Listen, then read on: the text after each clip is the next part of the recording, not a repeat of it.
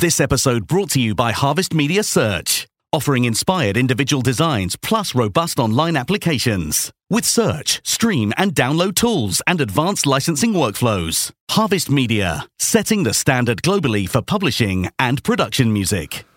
And this is episode 41 of Synchronized. Hi Simon, good to see you again. Adi Ferry, how are you?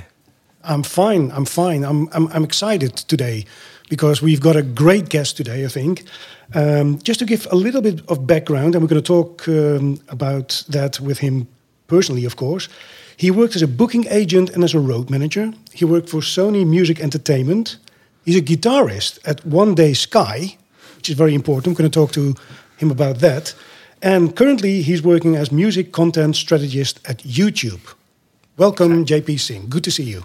Yeah, hey, Ferry. Hey, Simon. Thank you so much for that awesome intro. It's awesome to be here. Really excited to have a chat with you guys. Thanks for inviting me here to the Synchronized podcast. You're very welcome. We always start with asking the background of people, and I want to pick out the first thing, a guitarist at One Day Sky, because you're still playing in a band, right? Yes, that's correct. Can you tell us a little bit more? Because there was an interesting description about what kind of band it was. Yeah, it's kind of weird. It's not everyone's flavor. Genre-wise, it's categorized as a post-hardcore band, which is kind of like a mix of metalcore, hardcore, hard rock, and you know, very melodic type metal music.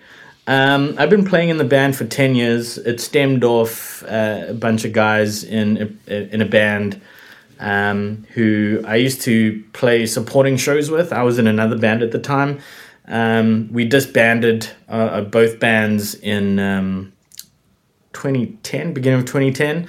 And we started One Day Sky with a vocalist we found online because, you know, the band that we started, we had every single instrument covered except for a vocalist. We found this guy by the name of Clinton Watts online. We hit him up and he said, listen, I'm looking for a band. You're looking for a vocalist. Let's connect.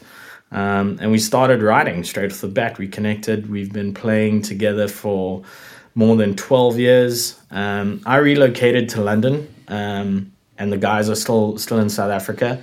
But now I'm kind of just playing a part in terms of managing the band, recording and writing music in the comfort of my own home, and sending music to the guys back home. So I've kind of stepped away from the performance side and more into the creative music side of things, and you know, taking a little bit of a step back, but still writing. You know, still playing guitar. So tell us about your role at YouTube and how that came to be. Cool. Well, no, of course. So it was quite serendipitous, to be honest. I was working at Sony Music Entertainment Africa in Johannesburg. You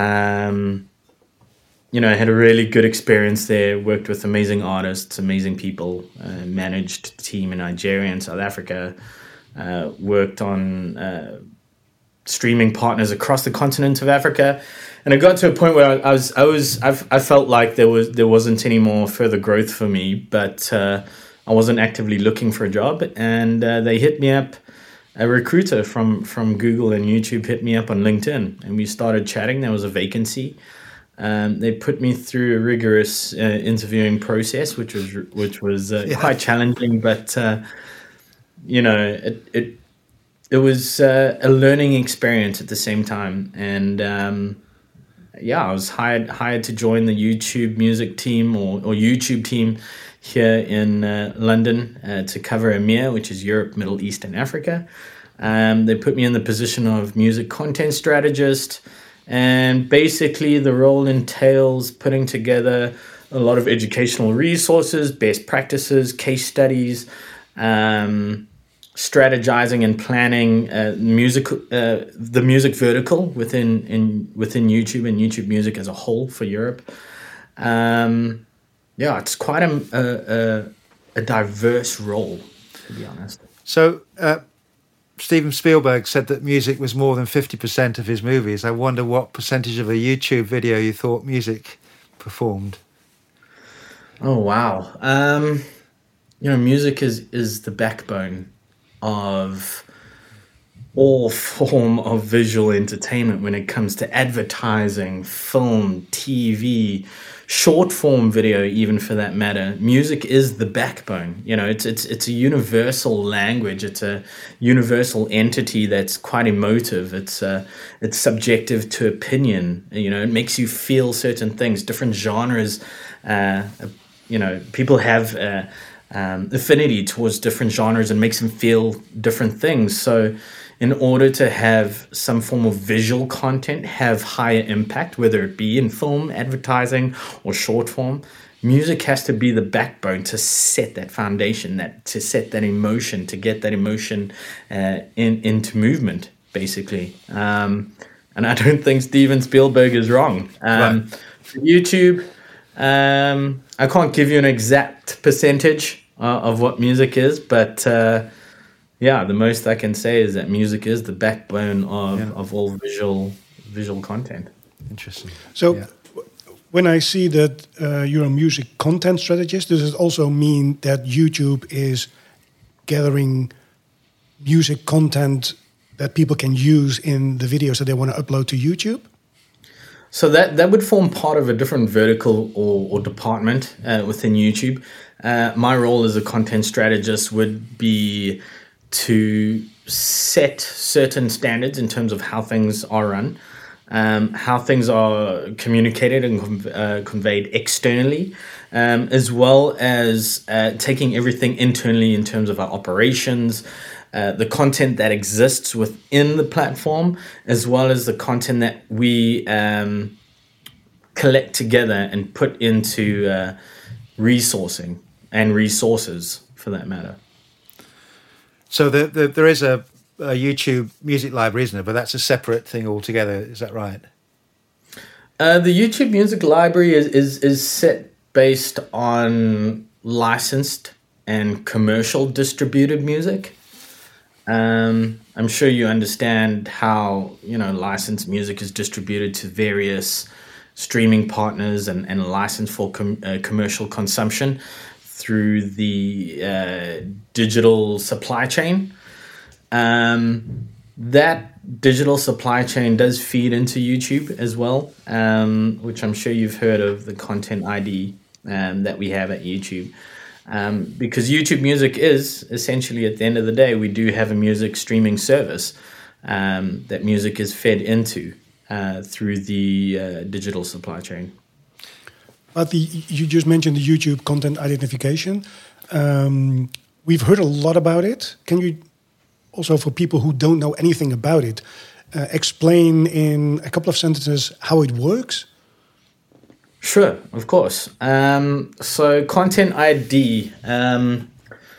So copyright management at YouTube today, you know, as you know, consists of three main tools, and we work to match the copyright owners with the appropriate tool based on their specific needs and resources, while also continuously like expanding our features and making new investments into copyrighted music specifically.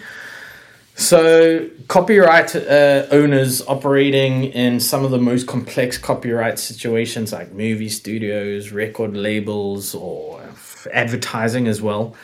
You know, those who often experience heavy reposting of their copyrighted material.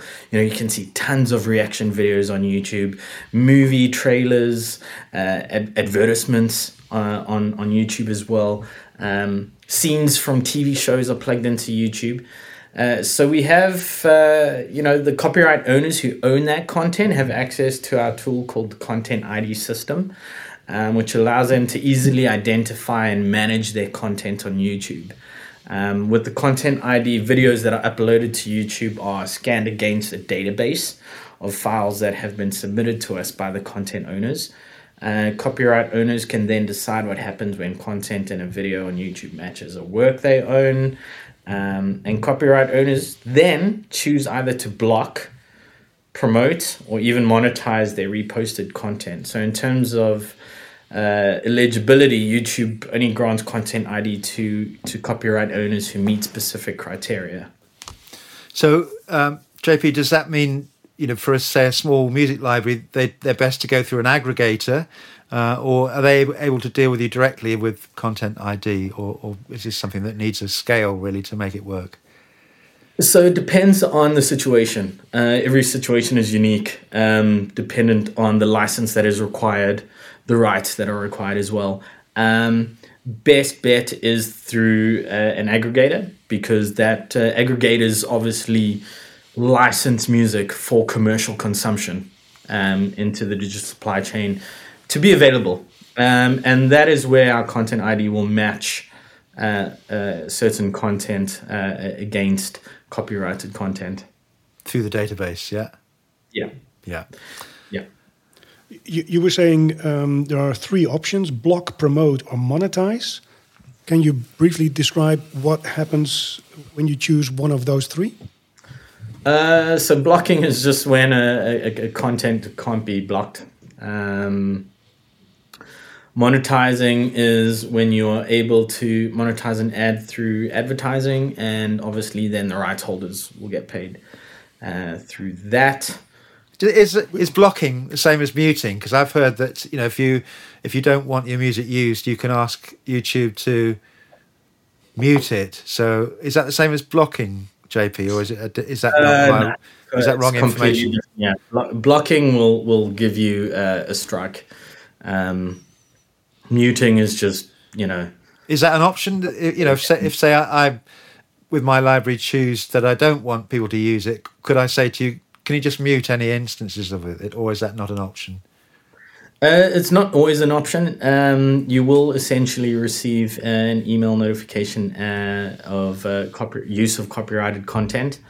And then you have specific options in terms of what you want to do, whether you want to appeal, whether you want to monetize, or whether you want to just not publish your video. Can you give us an indication of how many musical work you have in the YouTube Content ID system? Yeah, I actually have an external statistic that I can potentially share with you around how many Content ID partners are actually using. I think if you just wait a few seconds with me quickly, while I was literally looking over this yesterday while I was preparing a presentation. But there must be a lot of content in your system. Yeah, so let's say Content ID in action. We have over 500 hours of video that's uploaded every single minute. We have over 9,000 partners using Content ID to manage their rights. Over 98% of claims and copyright notices are automated by Content ID. And we've had over 800 million plus videos claimed since Content ID was implemented. So 800 million videos. So that's just to put it into perspective. JP, while we're on amazing. interesting big numbers, what's the most viewed YouTube video? How many views has it had? Any idea? I can't give you the top viewed video, but I can tell you a milestone for quite a few videos is the billion view mark. The first video to hit 1 billion views on YouTube was Psy's Gangnam Style. The quickest video to hit 1 billion views on YouTube, I think it was BTS Butter, if I recall correctly. I think, that was the quickest video that had the most growth within 24 hours. This is all public knowledge, so I can't share that. So I kind of hoped you would get some secret knowledge now, but of course I'm intrigued about how much that represents in your royalties. But I know you're not allowed to say that. But it would be a decent holiday, I imagine, would it, if you had 1 billion views? I can't confirm that, but just to rectify my previous statement. The fastest growing music video within the first 24 hours was BTS Butter, and that hit over 108.2 million views in the first 24 hours. Wow.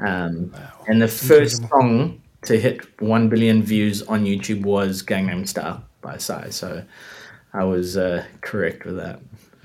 And in our business, JP, we make a very clear distinction between commercial music and production music, because production music has always been an alternative for users. Sure. Do you make any distinction between? I mean, would you be able to tell us the particular production music tracks that have hit millions, or is it you don't make those distinctions? We don't. Unfortunately we don't. No. Yeah. So unfortunately, no comment on that. Because right now we manage commercial partners. So do you view music libraries exactly the same as commercial music companies? And are we just, we're similar clients, and there's no real distinction at your end between the two? I mean, it's certainly, is it the same rate music, same rates and things apply for both? Yeah.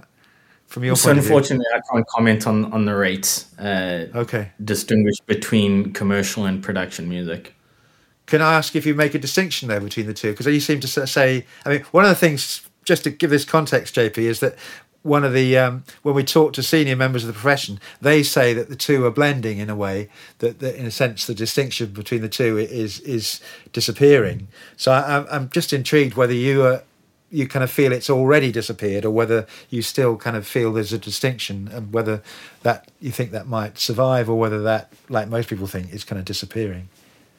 So let's say right now there is a clear distinction, Yeah. and we identify that. But unfortunately, I can't comment further on whether the distinction will disappear. It is industry knowledge knowing that distinguishment will disappear. But within the context of YouTube, unfortunately, I'm unable to comment on that. Okay. Before we started recording, I spoke to you about something new, and that was the YouTube Marketplace. Yes. Can you tell us a little bit more about that? Yes. So YouTube Marketplace is an incredible opportunity for creators and music rights holders and license holders.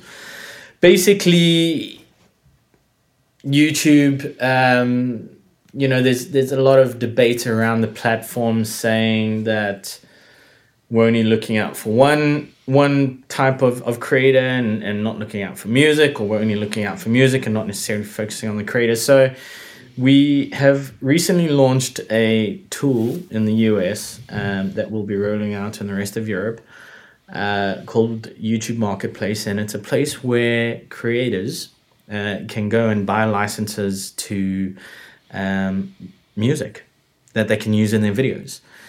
As you know, when a creator uploads a video for Content ID and they choose to monetize, the money earned off that off the streams of that video will get paid to the rights holders. The creator makes absolutely nothing from that. So now we've got a tool in place that is a real amazing opportunity for creators and artists alike to pay for a license for a track, or a piece of music, or a piece of licensed music, and use it in their video. Okay, so just that I get it right. If a creator of a video who uploads a video to YouTube wants to use a certain music, and he obtains that music on the YouTube Marketplace, and he pays a license, he can use that music in his video, and then he can monetize the video himself. Yes. Exactly. So that's the idea. Yeah. Okay. Yeah. And the contributors of the music, JP, there will be many companies, or will they all be one YouTube company? Is it YouTube Music, or is it at the World's Music? It's the World's Music, so it gets paid to the partner who has licensed that music, and it's set on a specific deal that YouTube has with that partner. I can't say any more than that. As you know, in the music industry, every deal is catered differently towards each partner. So, but my question is that an opportunity? Are you presenting that as an opportunity to us music libraries to say, look, we can help license your music on YouTube? 100%. But that would, you'd need to obviously then commercially distribute your music. Well, that's what we do. That's what we do. Yeah. Every day of the week, every second of the day. And at the moment, so taking my company, the majority of the music that's used on YouTube, which is a lot of music, is from people using it without my permission, and then I monetize it from through advertising. Yeah.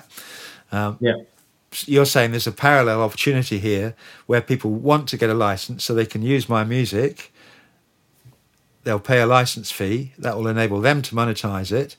My monetization will happen in parallel with that. Is that right? Or will I get a cut of what they're doing? Is it you integrate the two monetization systems, or? So you won't necessarily get a cut, but you'll get paid your agreed license fee. Yeah. Right.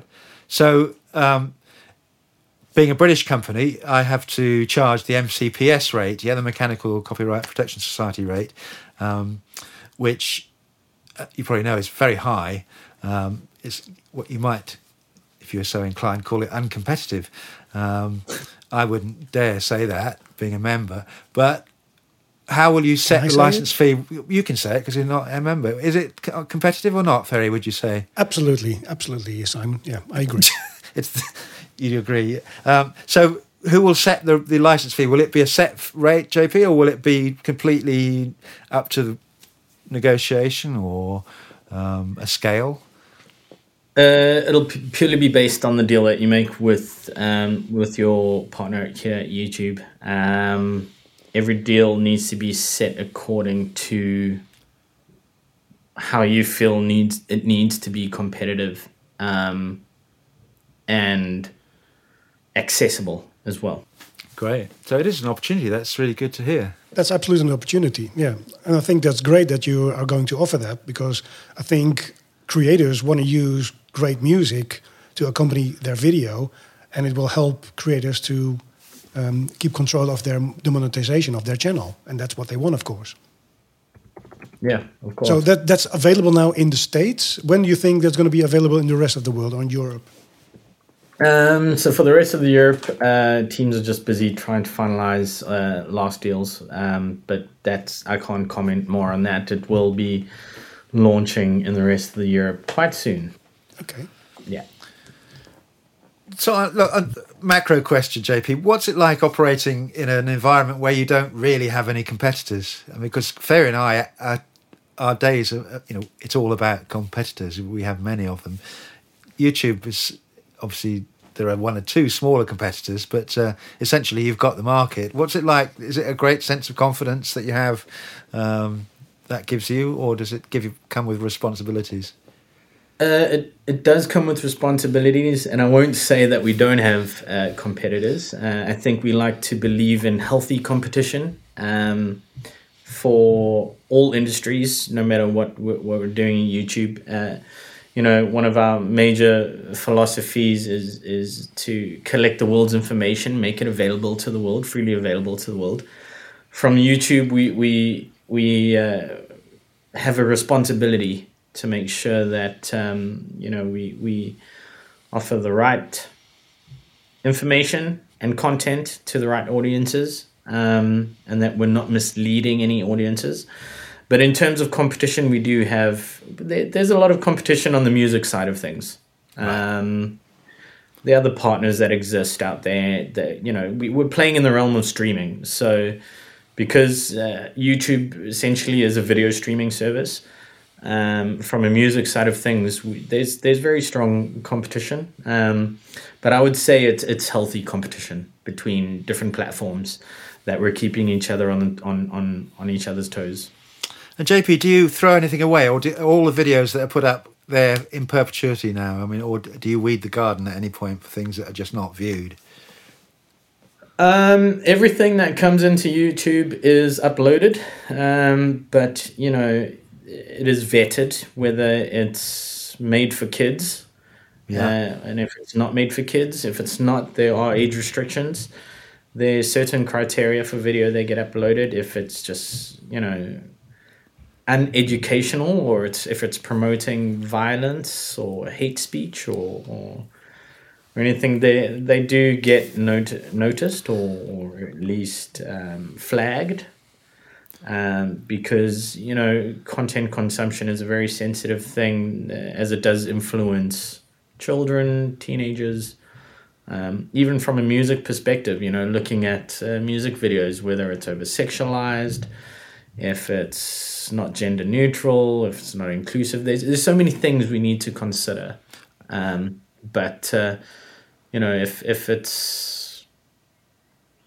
if it doesn't meet a specific, I don't know how to phrase this. Let's say if a video isn't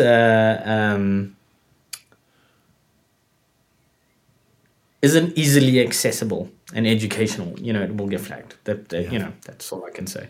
So, you must have millions of servers, and if you're getting 500, what did you say, 500 hours a minute new Over content? 500 hours of video is uploaded every hour. So how many servers does 500 hours? I suppose I'm just imagining what your server banks, how many there are, and what at some point one of you guys is going to say, enough with the servers, we've let's throw the stuff away that's not actually doing anything. Cool. So I'll go back and rephrase my statement. It was 500 hours of video every minute, not every hour. I apologize for that. Wow. Servers must be insane. I have no view of where the servers sit, which country they're in, or how big they are, but I can only imagine with that amount of video coming in that, we need a lot of space. Well, that's a nice thing, I think, about cloud services, because Google has its own cloud service. As a user of cloud services, you don't have to worry about stuff anymore. It's just about creating. We add music all the time, and 15 years ago we had to think, okay, we are running out of hard disk space, and now you can just keep on creating. That's very liberating, I think, and that's what cloud services have supplied. I think that's amazing. No, definitely. So another question I would like to ask you, JP, is that what we've seen in our industry is that we have like the original publisher who comes from, say, the States, and they work with sub-publishers in different territories. Very old-fashioned way of working.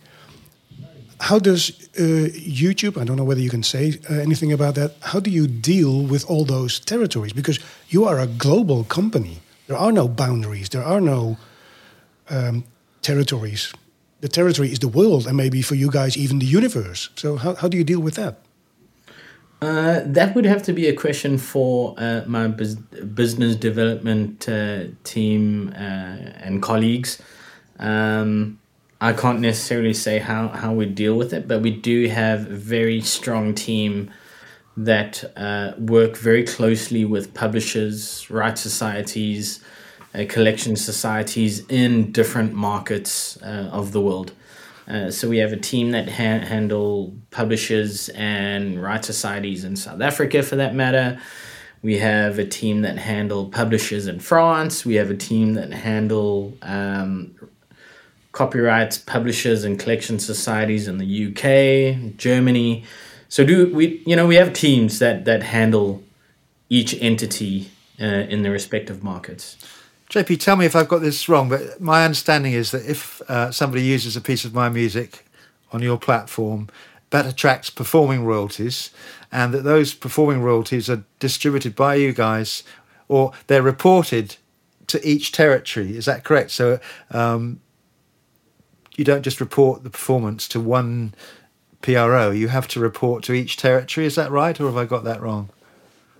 As far as I understand, they should be reported to each PRO in each market. Yeah. But I can't confirm whether that is the case. So unfortunately, I can't comment. But in theory, is that based on... Sorry, JP. In theory, is that based on where the viewer is? So if somebody views it in Japan, that viewing should be reported to the Japanese PRO, and if somebody listens in London, that should be reported to PRS. Is that right? Is that how it? Is that your understanding? That is it. Yeah. Yes. Yeah. Okay. That's complicated. Wow. So I was about to say the same thing. That's what we've been talking about, of course, several episodes now. It's like it's restricting. I can understand, and you don't have to comment on that, JP, but it's restricting and it's making things very complicated.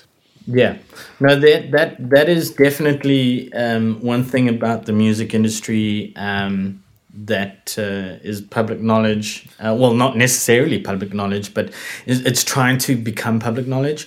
There's a podcast that was done a few months ago with someone from the music industry. Oh my gosh, I can't remember her name. But I recently watched her have a talk with Pete Tong at IMS in Ibiza at the International Music Summit. And it is very complicated in terms of how partners are paying rights holders and publishers around the world and how it's reported to the various PROs around the world. It is common knowledge knowing that if, say, for example, an artist releases a track worldwide via an aggregator, all streams in a specific country will be reported to that specific country's PRO to pay that revenue from that country, and then down the funnel into the artist's accounts of sorts.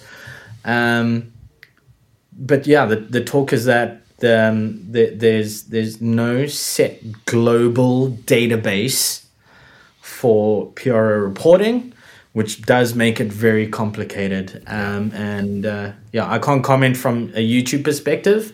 That's just general statements. Yeah. Because we've been talking about this quite often. It seems pretty easy. You guys have all the information of how many streams there were for that video, and all these PROs that are involved make it more complicated. Yeah, no, 100%. Do you see a future for blockchain technology in simplifying this? I don't know where blockchain is going. I can't comment from a YouTube perspective, but the way we see the industry investing into blockchain technology, like the use of NFTs, it is changing the way consumption and investment into artists are happening. We can slowly see certain platforms and online platforms investing into blockchain technology when it comes to music streaming and music ownership. But yeah, I think we still have to see where it's going to go. It's too ambiguous right now, I think. It's obviously very complicated. I wondered whether you find it easier to deal with the royalty-free libraries who have just kind of got rid of some of these royalty streams. They just, they don't just ignore. Does that make your job easier or make it harder? I can't comment on that because of my job. It doesn't really affect my job. Right. Yeah. But yeah, I mean, we'd have to see what happens as everything evolves. Yeah, I mean, because it strikes.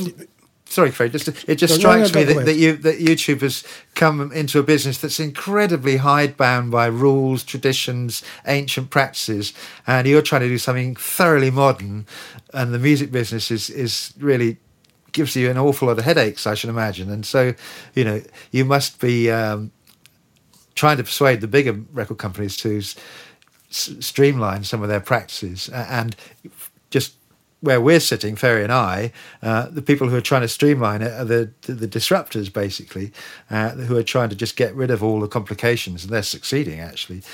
Hence my question to you, do you find it easy to deal with them? Because, in theory, it looks like they probably would be easy to deal with because, the music business is very complicated. Yeah, so the music industry has always been complicated, right? I mean, if we look at the news of the past few months, a few labels are just disregarding revenue from catalog, correct? And I think from YouTube's perspective, we've always been a platform that wants to empower our creators, empower artists. We want to support them and grow their careers. We believe in music. We believe in having it available to everyone. But in saying that, the music industry is quite a complex industry.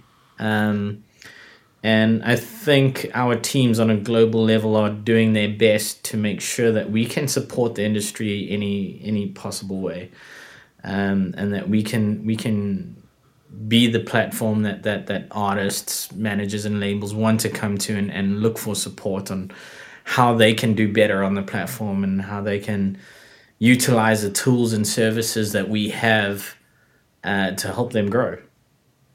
So I do know that we definitely want to see the industry grow, and we'd love to grow with them. It certainly is growing, isn't it, musically? Absolutely. Yeah. Got a question for you, JP. You are a musician. Are you also a composer?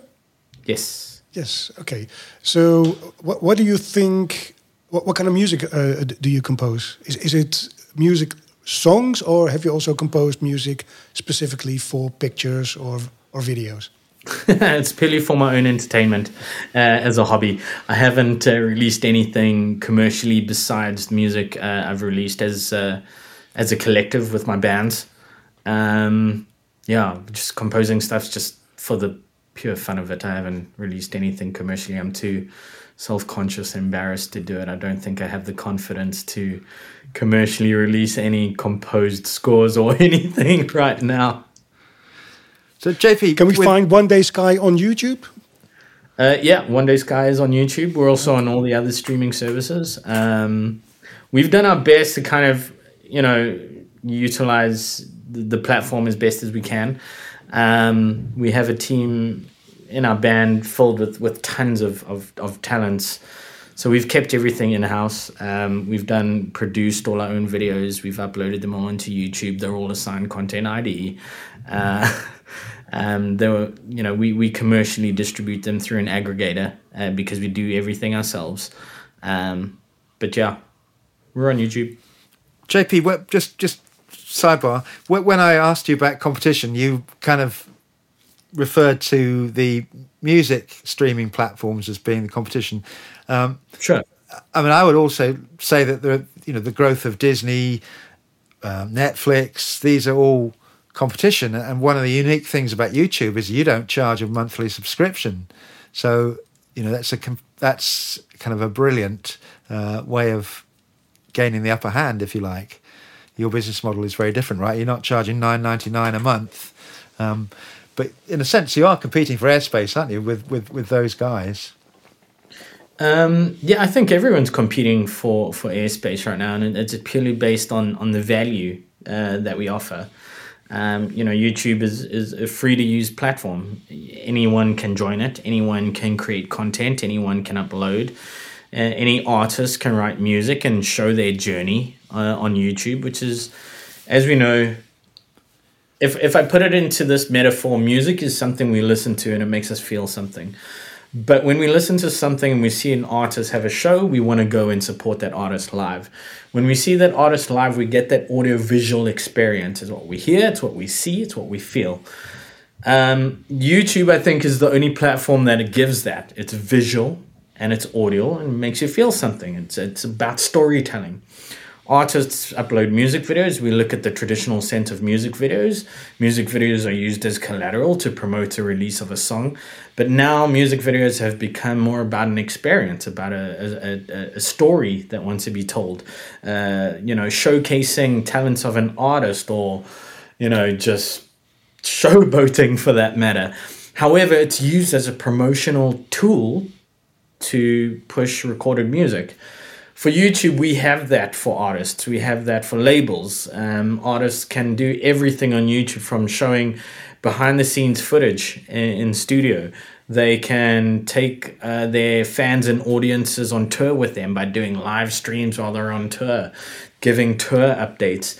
They can upload teasers of music videos, trailers of music videos. They can turn their music videos into mini movie stories.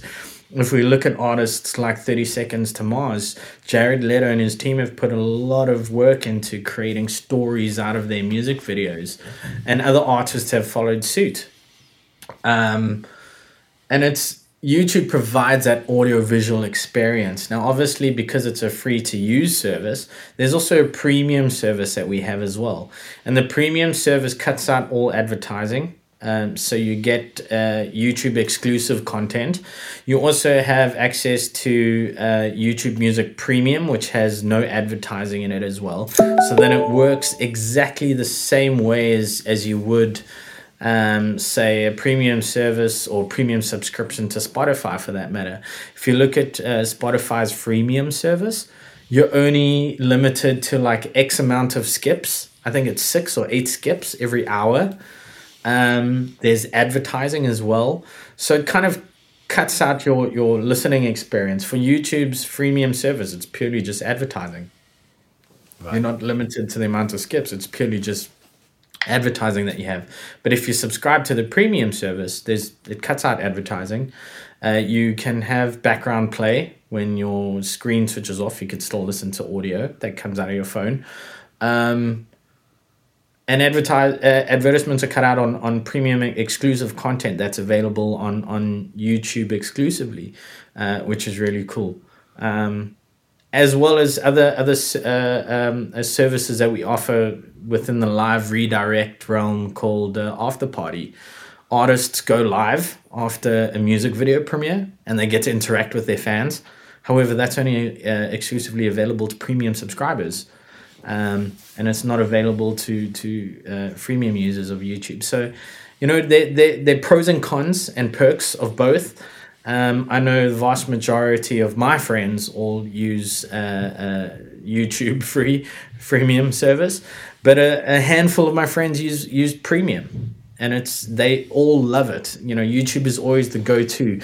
There's a question I always ask friends: how did you learn about photography, for that matter? Because some friends do it as a hobby. They learned about photography on YouTube.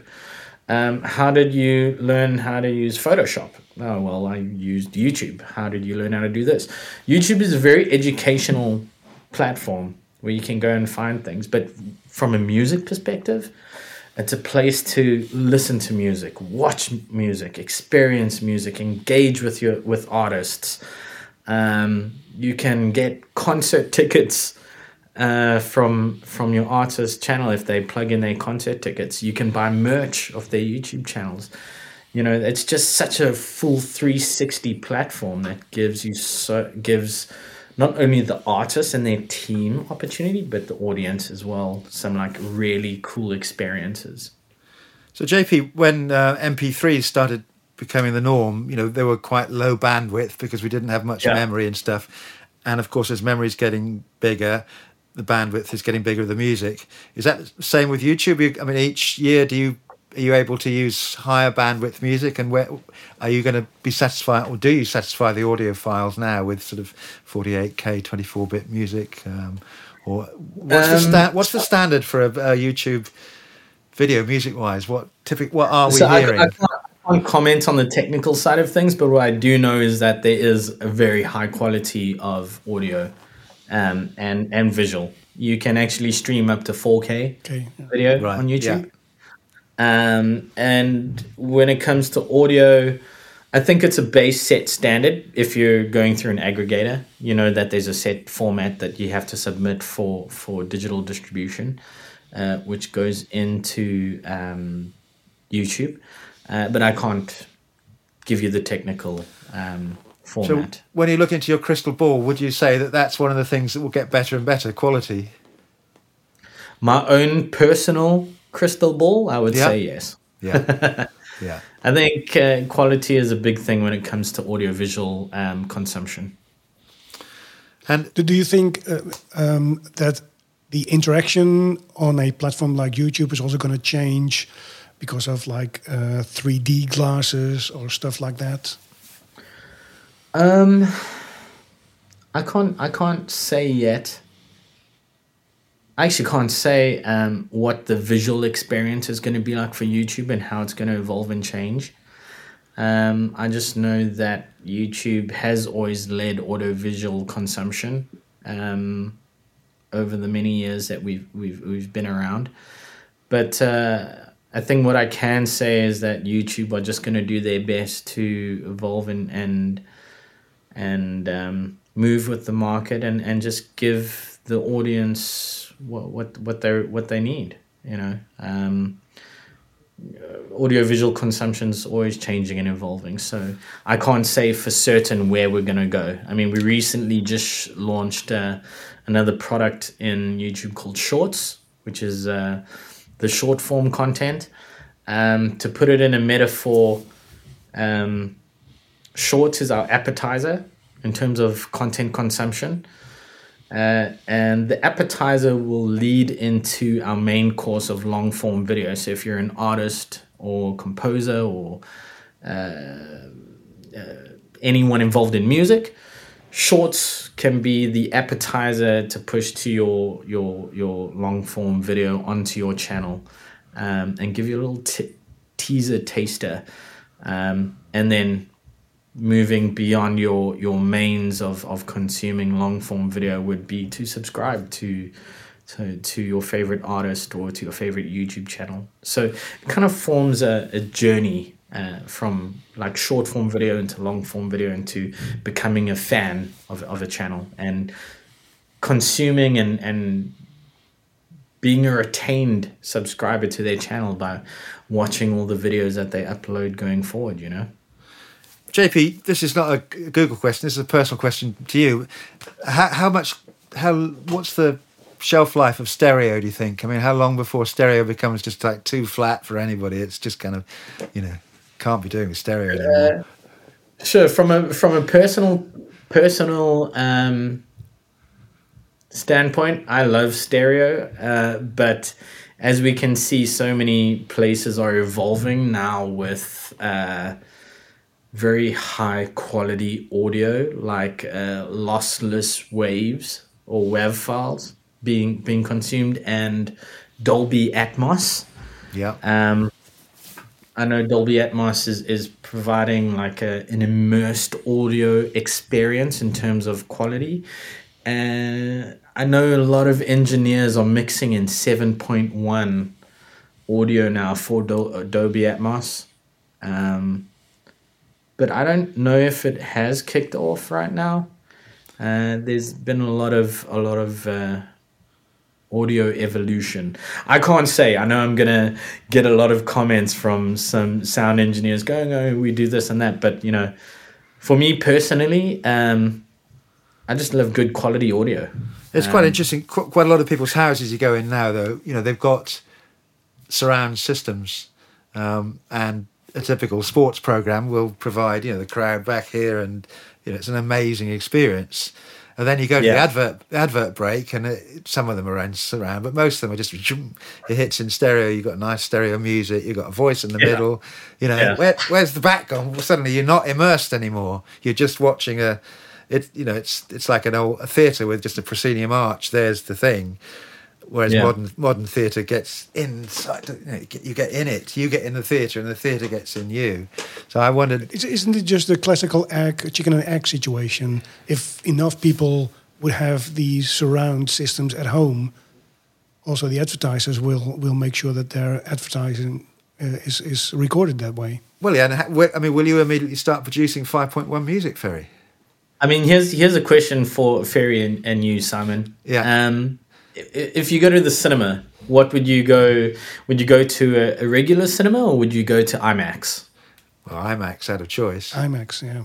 Yeah. See, I guess it all boils down to personal preference, right? IMAX, you get the full surround sound experience.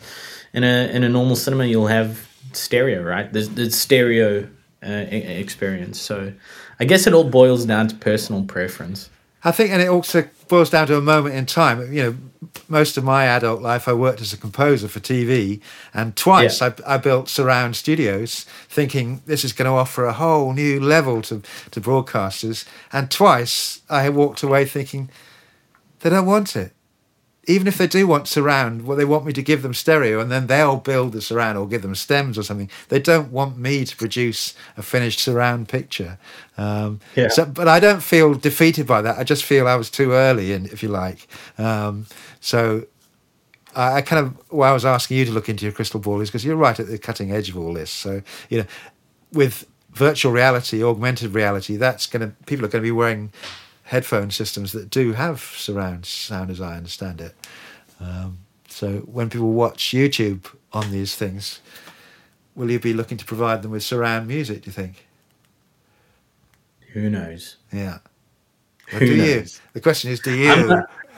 I can't say. Simon just wants to know so he can invest in a new studio again. Yeah, that's purely like a technical thing. So I mainly focus on music content strategies more than the technical side of things. And then when product launches come in, then I know about them. So when I'll know. Well, we're almost at the end of this episode of Synchronized. I just, first of all, want to thank you very much for being our guest and taking the time having this chat. Can you give our listeners, people who love and breathe music, can you give them a little bit of advice? What kind of music they should make, or maybe just some general advice what they should do with their music? Cool. There's a saying that I love the most about music is that music is subjective to opinion. So the operative words there are subjective and opinion. So if you're into music and you love what you do, just create what you love. Don't chase the sunsets, don't chase the stars, don't chase the highs. Just keep doing what you love. I think passion will drive your creativity, and just keep creating music if you're a creator or an artist. If you're looking to distribute your music, just do some research. Get involved in some aggregators who can commercially distribute your music to all the streaming platforms. Get involved in YouTube. Document your journey as an artist. Look at filming yourself on a camera and uploading your journey to YouTube, and bring your friends, your fans, your family with you on YouTube. There's a whole other world out there by being an artist on YouTube. You can immerse your fans into your life, into your creative process. It's such an immersive experience, both visually and audibly. Like, you're not just releasing music and then posting on social media. You're actually giving your fans or potential fans, because people can find you on YouTube and learn about you there. It's just a beautiful place to get involved with and grow your career, and give people engage with fans in it as well. There's just so much that you can do on YouTube that isn't necessarily possible anywhere else, and the world's basically open to you. There's just so much opportunity, as if you're an artist and a creator. Then if music's your passion, why not show the world that? Great. Well, thank you very much. It's a great end to this episode, I think.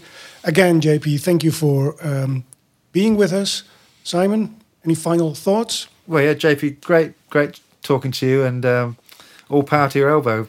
Use more music, make the music grow. I'd just like to say to our viewers, to our listeners, if you like this episode, please give us a good rating, and we'll get more great guests like JP. Thanks for listening. Cheers now. Well, thank you very much. And Simon, see you in 2 weeks. Yeah. Ciao. Okay. Bye.